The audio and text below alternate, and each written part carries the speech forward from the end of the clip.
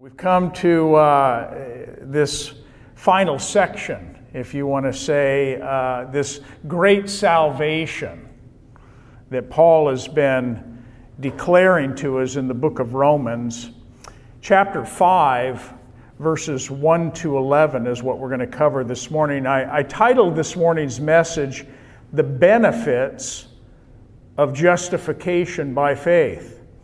We've been spending a lot of time talking about justification, that it's apart from works, it's not anything that we can do to gain this right standing before God.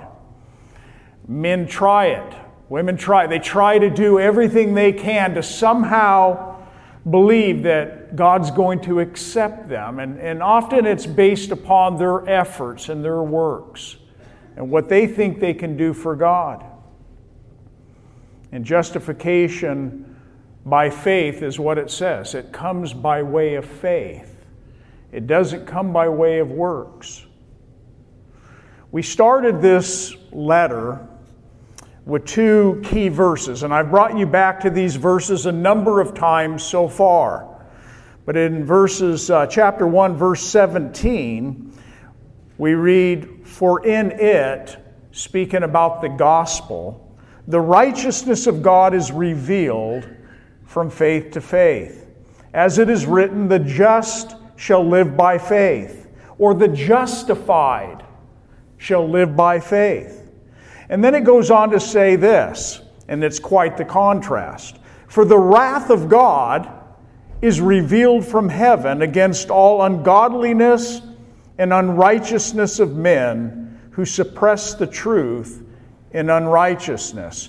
Those are two key verses to what we've been covering so far in the book of Romans. Looking back to chapter 1, we know that Paul first told us that the Gentiles, that they stand guilty before God. And then what you see, and often when you're reading your Bibles, you see this word, "therefore." Do you know how many times you see that as you're reading and it says, "and therefore"? And it's because of what was just said before that. Well, there's 8 times that we've seen this word "therefore" up to our text this morning. I want to look at those and I want to remind you of where we've come from and where we're going to be today. In chapter 1, verse 24, after Paul made this great declaration that all Gentiles in this world stand guilty before God, it says in verse 24, "Therefore, God also gave them up to uncleanness in the lust of their hearts to dishonor their bodies among themselves." If you get to the end of chapter 1, it goes through this whole list of these, what we might call gross and terrible sins, ones that we've done, ones that we've taken part in. You see, that's what makes this gospel message so powerful and so glorious to you and I, because we've been saved from these things. Look at verse 28. "And even as they did not like to retain God in their knowledge, God gave them over to a debased mind to do those things which are not fitting, being filled with all unrighteousness, sexual immorality, wickedness, covetousness, maliciousness, full of envy, murder, strife, deceit, evil-mindedness. They are whisperers, backbiters, haters of God, violent, proud, boasters, inventors of evil things, disobedient to parents, undiscerning, untrustworthy, unloving, unforgiving, unmerciful." And then it says this, "who knowing the righteous judgment of God, that those who practice such things are deserving of death, and not only do the same, but also approve of those who practice them." That's a hard portion of Scripture to read. But that's you and I before Christ. We've partaken of these things. It was who we were. In chapter 2, Paul makes the declaration that the Jews also stand guilty before God. We see another one of those therefores in chapter 2, verse 1. Therefore you are inexcusable, O man, whoever you are who judge. For in whatever you judge another, you condemn yourself, for you who judge practice the same thing. The Jews in all of their religion, and the Jews and these practicing Jews were quite often the ones that were quick to judge those Gentiles, quick to judge those that didn't have what they had. And in a sense, they were condemning themselves in their judgment of others because they were practicing and really doing the same thing. Look at verse 21. You therefore, who teach another, do you not teach yourself? You who preach that a man should not steal, do you steal? And then in verse 26, another therefore. Therefore, if an uncircumcised man keeps the righteous requirements of the law, will not his uncircumcision be counted as circumcision? In other words, to the religious Jew that held so much stock in the fact of his keeping the law and having the outward circumcision of the flesh, yet he would look down upon the Gentile who didn't have God's law, wasn't held to the responsibility of circumcision. And here he's basically saying, would not his uncircumcision account for righteousness if in fact he kept the law? He was making a statement against the religious Jew. The problem with, or the problem for mankind, all of mankind, is that no one is ever able to keep God's law perfectly. The righteous requirement of the law is one that, in a sense, it slew you and I. It actually brought us to the place where we couldn't do it. There's no way that I could live up to this. And it really killed us. God's law, as good and as just as it is, it slew mankind. In Romans 3:20, we see another therefore. Therefore, by the deeds of the law, no flesh will be justified in God's sight. For by the law is the knowledge of sin. Do you see the purpose? Do you see why God gave it? It was to expose our sin. It was to show man his sin and make it more apparent. You see, when you write out a law and then you read the law, it makes it more apparent that you're doing wrong. And even before the law, man had a law unto himself because he had his conscience and he had his own heart that he had to contend with before God. Man was incapable of ever doing enough good to come into a right relationship with God. After all this bad news, what I just read, Jews guilty, Gentiles guilty, and that list of all of this bad news, it actually prepares us for the good news, doesn't it? It's almost like when you hear how bad it really is, it makes what's good even better. It makes it stand out in a greater way. And here's the good news of it all. God made a way. God made a way for mankind to be able to come into a relationship with the living God. And not by his own efforts, not by his works, but by what he has done for us. He gave mankind hope. He gave us hope. He gave us this way of escape from our sin. And here's the good news. He did it out of sacrificial love, unconditional love. He did that for you and I without anything in return. He just simply said, I love you. I died for you. I desire that you would have a renewed relationship with me, not because you deserve it, not because of what you could do for me, but all because of my unconditional, sacrificial love for you. do this sometime, maybe as you're reading your word. Pick up your Bible and start reading in chapter 1, verse 18, where we started this morning, and read it all the way to chapter 3, verse 20, and then see if you don't experience a great sigh of relief when you come to chapter 3, verse 21. Verse 21 starts out with the word, "but now." That word "but," and I've brought this up, the buts in the Bible. The buts in the Bible are the hinges on the door that open up the blessings, that storehouse of blessings of God. Whenever you see a but in the Bible, it's usually a good thing.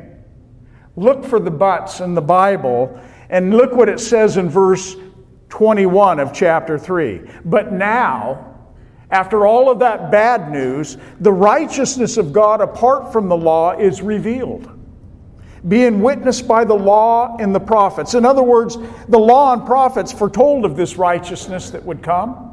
It wasn't any New Testament, just a New Testament thing. Even the law and the prophets, the Old Testament, spoke of this righteousness of God apart from the law.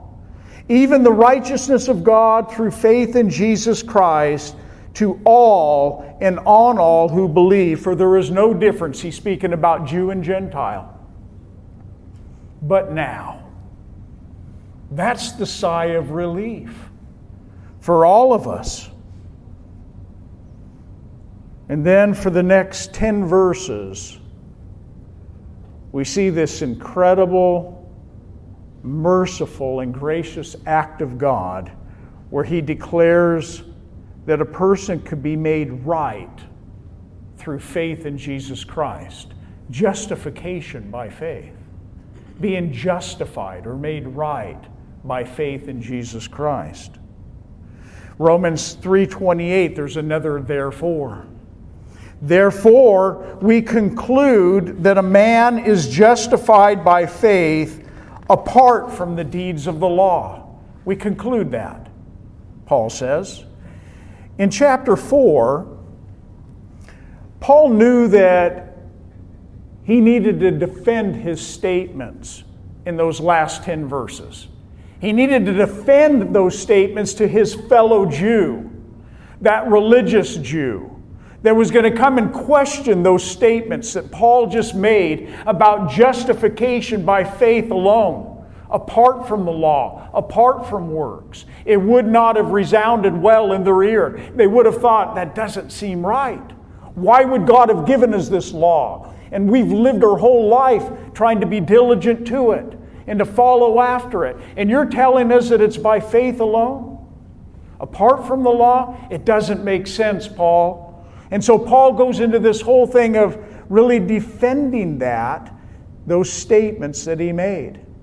He used Abraham, he used King David as the examples, the patriarchs of the Jews. And he points to them as the example. In chapter 4, verse 2, he says, "For if Abraham was justified by works, he has something to boast about, but not before God. For what does the Scripture say? Abraham believed God, and it was accounted to him for righteousness." He just made a very important statement to the Jew, that Abraham, the father of faith, was not justified by his obedience. He was not justified by his works. It wasn't because he put his son Isaac on the altar that God justified him. He justified him before that because of his belief in him and belief in the promises that God had given to him. In Romans 4:6, he used David to describe, he says, the blessedness of a man to whom God imputes righteousness apart from works. David, what a great example. The king of Israel. They would have looked to King David, but they would have known his past. They would have known his sin and his failures, even as a great king. and the things that he fell to. And here is David himself writing, how blessed is the man where the Lord doesn't impute that sin to him. David was the recipient of God's grace in his own life, and the recipient of being able to say that he was made right in the eyes of God by faith alone. It had nothing to do with his perfect walk as a king, just like you and I could say. Then we come to chapter 4, verse 16, with another therefore. Therefore it is of faith that it might be according to what? What does it say in your Bibles? That it might be according to grace, so that the promise might be sure to all the seed, not only to those who are of the law, speaking about the Jew, but also to those who are of the faith of Abraham, who is the father of us all. Verse 22, and therefore it was accounted to Abraham for righteousness. Paul quoting from Genesis 15:6. We finished chapter 4 in verses 23 and 25. Look what it says. Now it was not written for Abraham's sake alone that this righteousness was imputed to him, but also for us. Also for us. It shall be imputed to us who believe in him who raised up Jesus our Lord from the dead, who was delivered up, speaking about to the cross, because of our offenses, and was raised because of our justification. What an incredible act of love on God's part for you and me. What an incredible gospel. I mean, look what he's done. I hope that every one of us here this morning, even as we are lifting up song before the Lord, we're actually rejoicing in our hearts. Nobody wants to see a bummed out Christian. Yeah, I'm a Christian, yeah. Who wants to see that?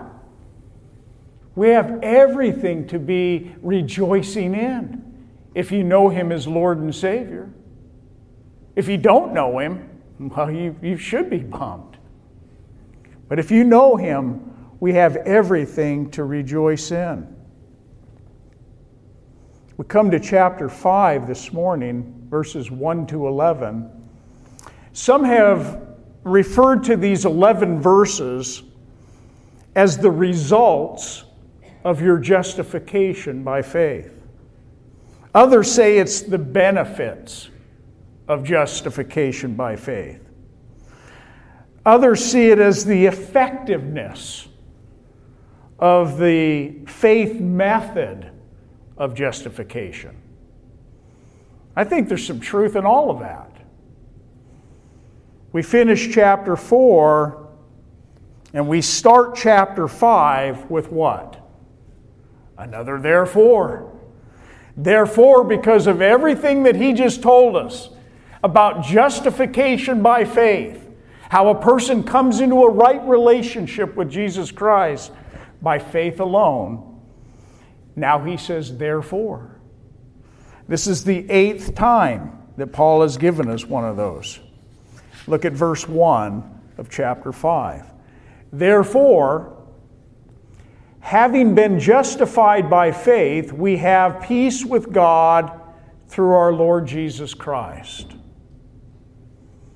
This, therefore, is actually taking us from the doctrine of justification by faith in chapter 4 to the results and the benefit or the fruit or the effectiveness of our justification in chapter 5.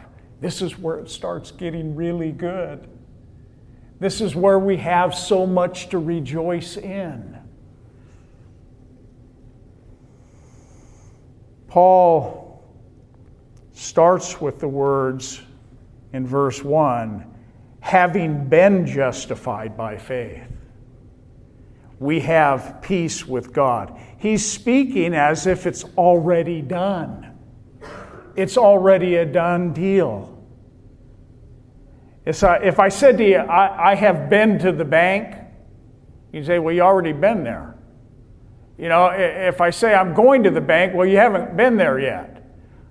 You know, here Paul is saying that having been justified by faith, we have peace with God. The peace that he's talking about here is that the war ended. When did the battle end for you? When did your battle, if you want to say, between you and God end? When did you come to that place where you said yes to Jesus Christ? That when that day came, that's when the battle ended. You gave your life to Christ, and the battle stopped. There was no more warring between you and God. No more running away from Him. No more telling that Christian, I don't want to hear that. You know, no more just, the battle ended. Having been justified by faith, we have peace with God. This peace with God is not something that we hope to have in the future, but it's something that we actually possess now, here and now, in this life as Christians. This peace is also not just a bunch of subjective feelings or a state of mind that we're in as Christians. You know, I mean, it's just all these feelings of peace. Not in this text here. It's a peace that actually results from a new relationship that you have with God. You were once an enemy, and now you're not. You see, you've come into this new relationship with the living God. You have this right standing before God. You once were an enemy of God, and now you're a friend of God. You once were a child of the devil, and now you're a child of God. You once were a child of wrath, and now you're a child of righteousness. Wow. Look what God has done. Back in chapter 2, verse 9, Paul says this, tribulation and anguish upon every soul of man who does evil, of the Jew first, and also of the Greek. But then he says this in contrast, but glory, honor, and peace to everyone who works what is good, to the Jew first, and also to the Greek. Which one do you want? Tribulation and anguish, or glory, honor, and peace? There's the contrast for those that have given their life to Christ. Romans 3:17. And the way of peace, they, speaking about Jew and Gentile, they have not known. The way of peace. You see, if you've given your life to Christ, you know the way of peace. You've come to understand the peace that you have between you and God. You're in that place. And it's a great place to be. But the question that we could ask, if there were anyone here this morning that could say, I don't know that I do have peace with God, that's a good question to answer. And I'll give you the answer simply. You just simply need to give your life to Jesus Christ. Accept Him as your Lord and Savior. Ask Him to forgive you of your sin, and you will have peace with God. It's also important for us to know that a person first needs to have peace with God this way.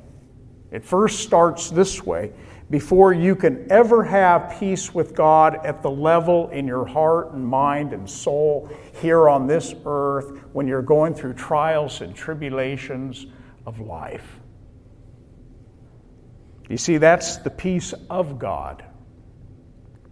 And we all need that daily as Christians, don't we? But it starts first with the peace with God.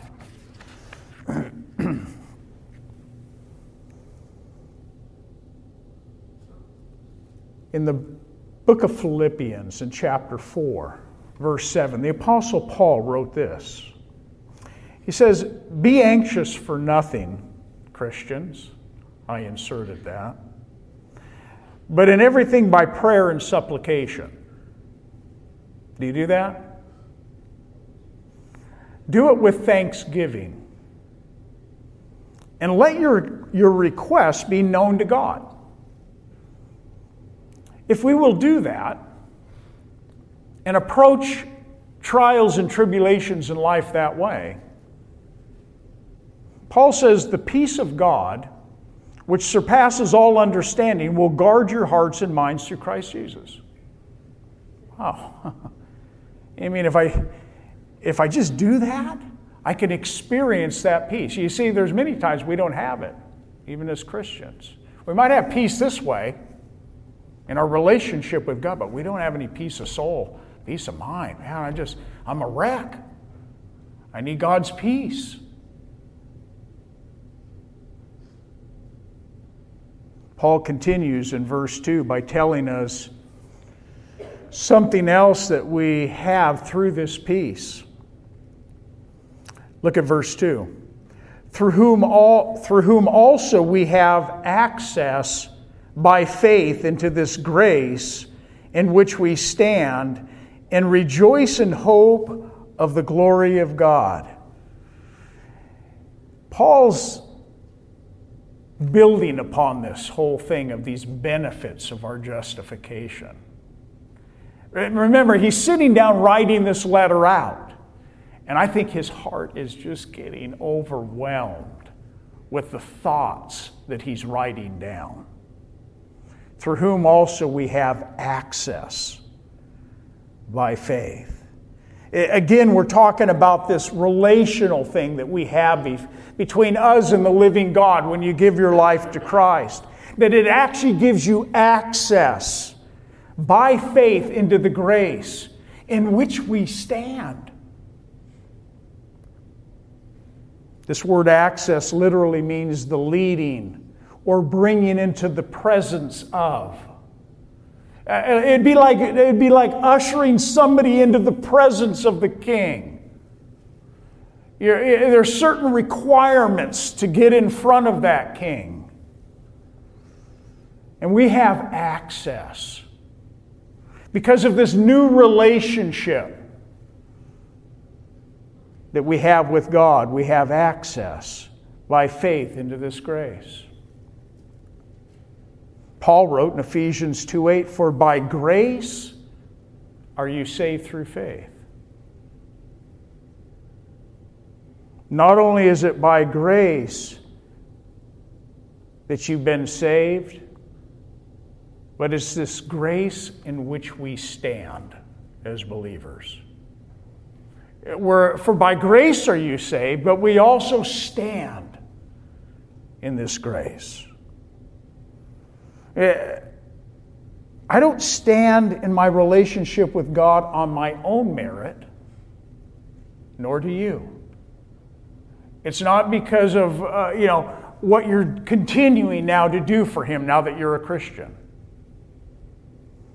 But we actually stand in the grace. As a matter of fact, His grace is new every day to us. It's poured out upon us afresh every day. We need more of His grace. We can't minister without His grace. We can't do anything apart from His grace.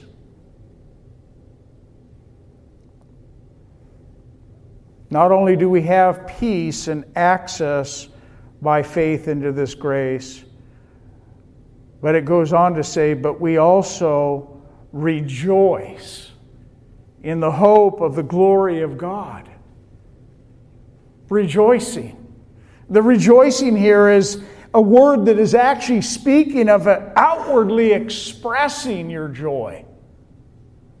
Actually, as a Christian, coming before God, just daily, do you come before with a thankful heart? God, thank you for saving me. I want to open up your word today because I want to read about you and what you've done for me. I want to spend time throughout the day thinking about songs in my heart and my mind of you, praising you for what you've done, rejoicing in hope of the glory of God.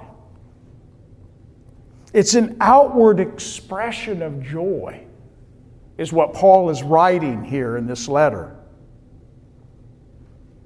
But it's also an inward joy that we feel. Wow, man, I'm just so full of joy. Let me ask you the question, though, this morning. Are you rejoicing in your salvation? When's the last time you put some thought to that? Are you rejoicing in the hope of the glory of God? You know that word hope. I've shared about it quite a few times. Confident expectation. The word literally means that on the basis of this hope of the glory of God, we can rejoice. That's what it's saying. In other words, the object of this rejoicing is our hope of glory. What's the hope of glory for you? Well, someday you're going to be in your glorified body, in the presence of the Lord for eternity. Are you looking forward with confident expectation for that day? Are you anticipating it? You see, that's what hope really is in Scripture. It's things that we're assured of as Christians. It actually means certain confidence. It's confident expectation. It's confident anticipation. Are you anticipating that day that you're going to be in your glorified body with the Lord for eternity? And all of that we're talking about here, all of this gospel message is going to be brought to a head when you're in your glorified body in eternity.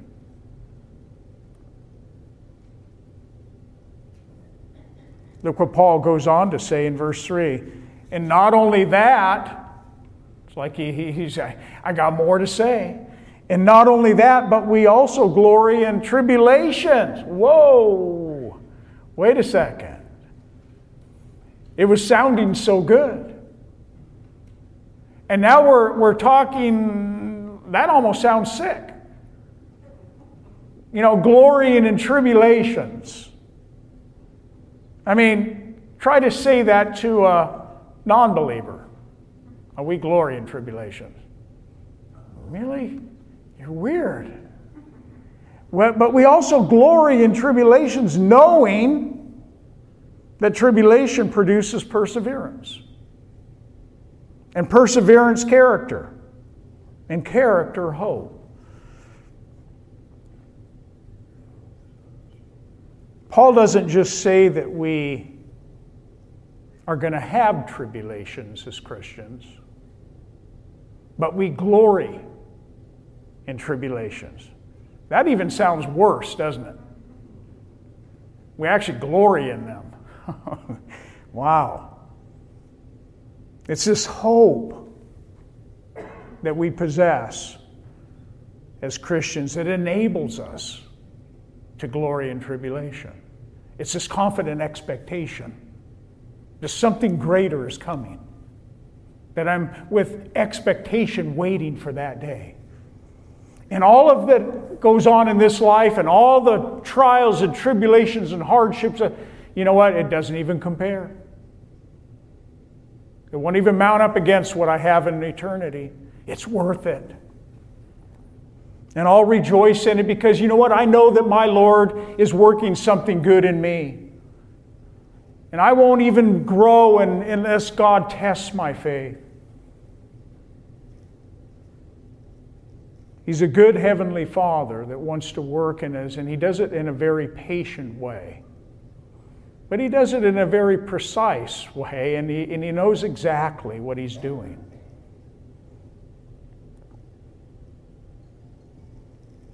The Apostle Peter, he was a man that learned a lot about suffering in life.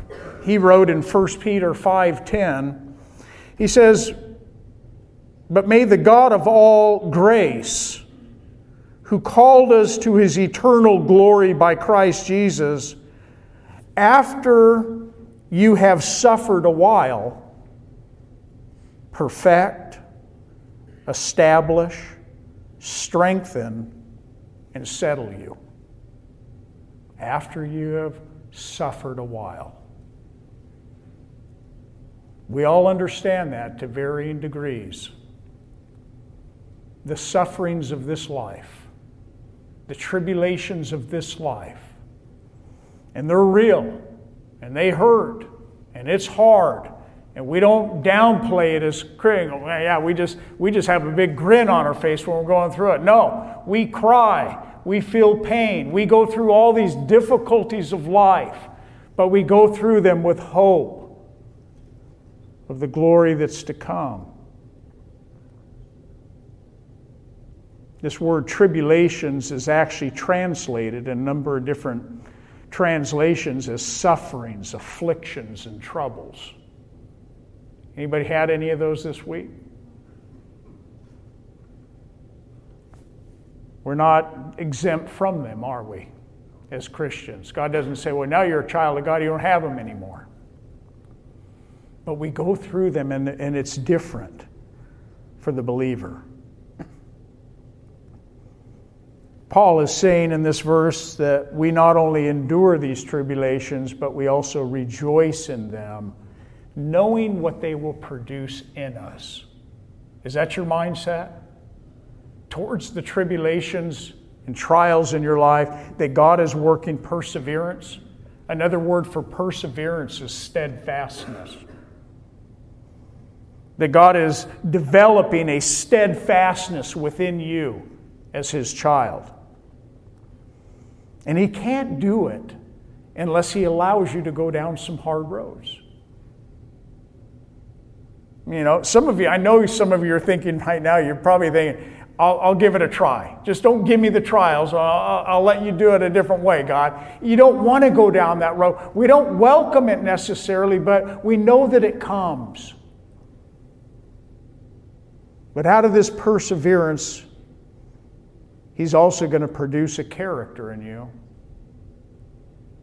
He's going to grow your character. You've met those that have suffered much.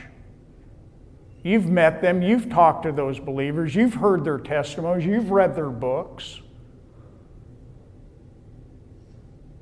And you see this strong character in them as Christians. And you want it. And you desire it. And you wish you could be like them. But if you knew that they had to go by way of trials and difficulties and struggles and hardship, like the Apostle Paul, like what he wrote of his testimony, and that what God built in him, that character that we would desire, God says you're not going to get there unless you're willing to go that road.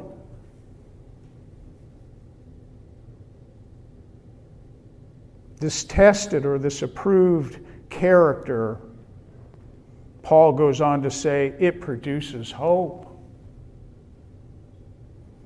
Knowing that tribulation produces perseverance, and perseverance character, and character hope. We're confident that God is working in our lives. That's that hope. We're confident that He's molding and that He's shaping our character, our perseverance, our steadfastness. We're not going to give up. We're going to keep pressing on no matter what. No matter how much this world can throw at me, I'm going to keep pressing on, Lord, with Your grace, with Your help, in the hope of the glory that I have set ahead of me. And then look what he says in verse 5. Now hope does not disappoint, because the love of God has been poured out in our hearts by the Holy Spirit who was given to us. If hope were not sure, we would have no confidence that any good was going to come out of our suffering. If we didn't have any real guarantee, no real hope or strong confidence that God has something greater for us, we might get a little disappointed. Now, hope, and the hope that Paul is talking about here, it doesn't disappoint.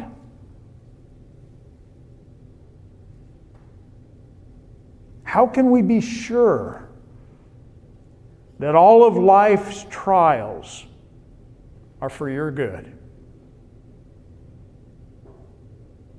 This is how we know.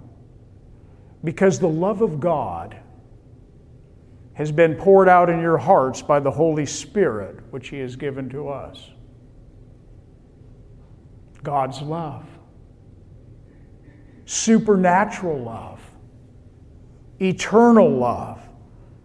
Sacrificial love. Unconditional love has been placed in your hearts the day you gave your life to Christ.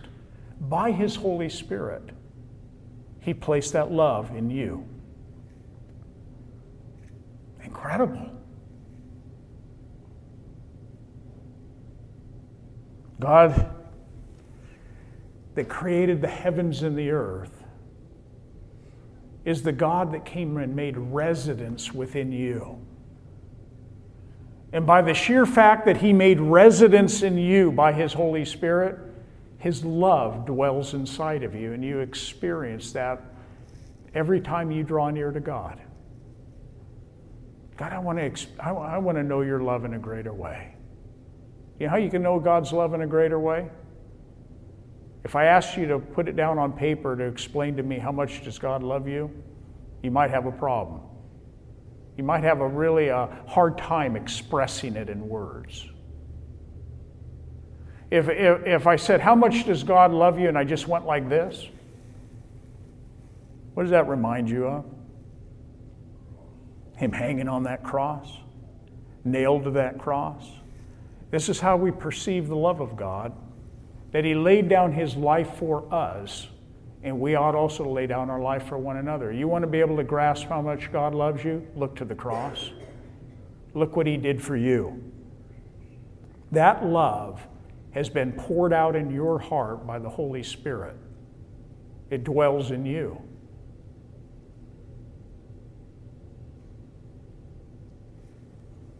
And what's even more incredible about all of this is that He did this. He drew us out of this world, this dark world, when we were lost in our sin. We didn't even deserve it. We were helpless. We were without hope.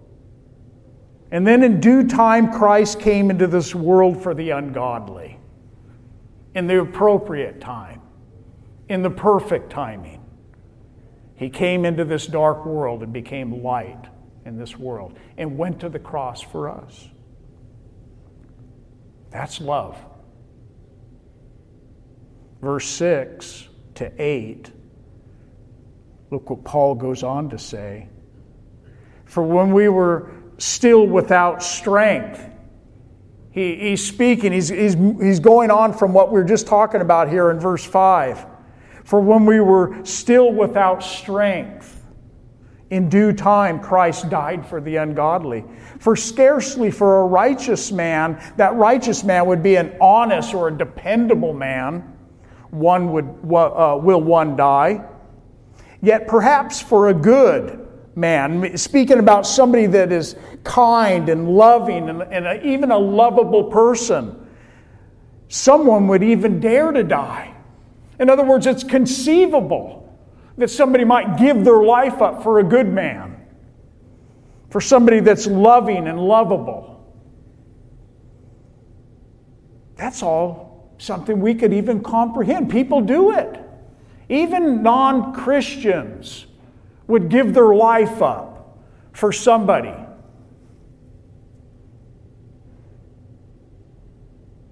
But how about if that person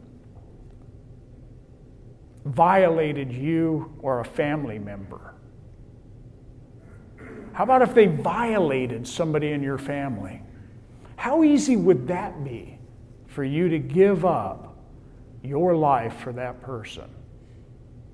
In my mind, I say, no way. Not going to happen. I can't do it. I could do it for one of my daughters whom I love, my wife. There's no way I could do it for a person that violated me. But God demonstrates His own love towards us while we're still sinners. Christ died for that whole list that I just read in the beginning. That ugly list. It's the ultimate proof of God's love towards mankind. He did it while you were still a sinner. Christ died for us. Incredible gospel. And then he goes on to say in verse 9, Paul says, much more then. He can't stop. Much more then, having now been justified by His blood, we shall be saved from wrath through Him. Saved from wrath.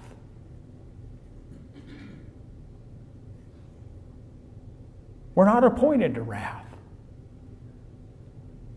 You remember what we read in 1:18 about the wrath that is coming upon this world that has rejected Christ for their unrighteousness. John 3:36 says this, he who believes on the Son has life. He who believes not on the Son has not life, and the wrath of God abides on him. One of two places that everyone in this world stands. The wrath of God abides. But we're told in 1 Thessalonians 5:9, writing to Christians, Paul says, for God did not appoint us to wrath, but to obtain salvation through our Lord Jesus Christ. We don't stand under God's wrath. We're not appointed to the wrath that is coming upon a Christ-rejecting world. He's delivered us from wrath. What a demonstration of His love for mankind. He's not willing that any should perish, but that all should come to repentance.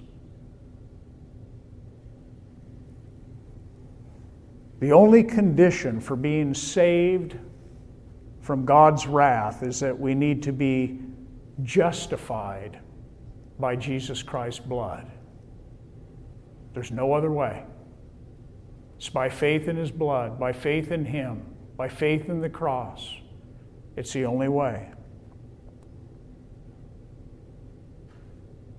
Paul takes this even a little further in verses 10 and 11, and we'll close with this. If we have been justified by His blood and saved from wrath to come, verse 10 says, for if when we were enemies, we were reconciled to God through the death of His Son, much more, having been reconciled, you shall be saved by His life. What we were and what we are two different things. What you used to be and what you are now as a Christian are two different things. Or at least they should be. Paul goes from the present justification by God, which happens the moment when you give your life to Christ.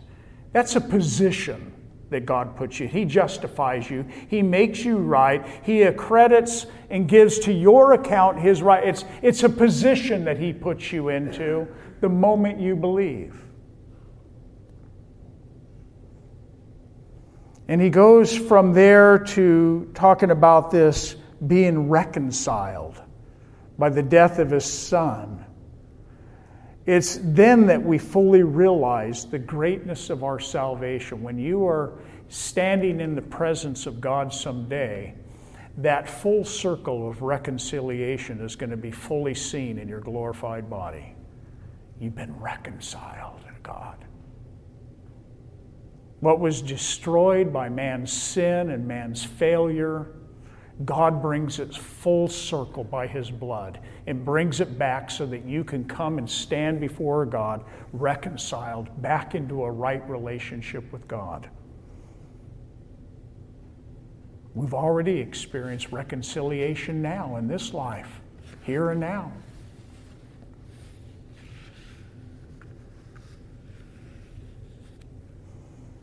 For when we were enemies, we were reconciled to God through the death of His Son. When we were enemies, when we were hostile, when we were content to be left alone. I don't want this God stuff. That's not for me. I don't need it. He calls us out of darkness into His marvelous light and then reconciles us. And then look at verse 11. And not only that, Paul writes, it's like Paul can't stop. And not only that, and he writes, something else down, but we also rejoice in God through our Lord Jesus Christ, through whom we have now received the reconciliation. Reconciliation is when man is brought back into harmony with God. It all happened through the work of the cross. Sin separated, and then God brings it back around.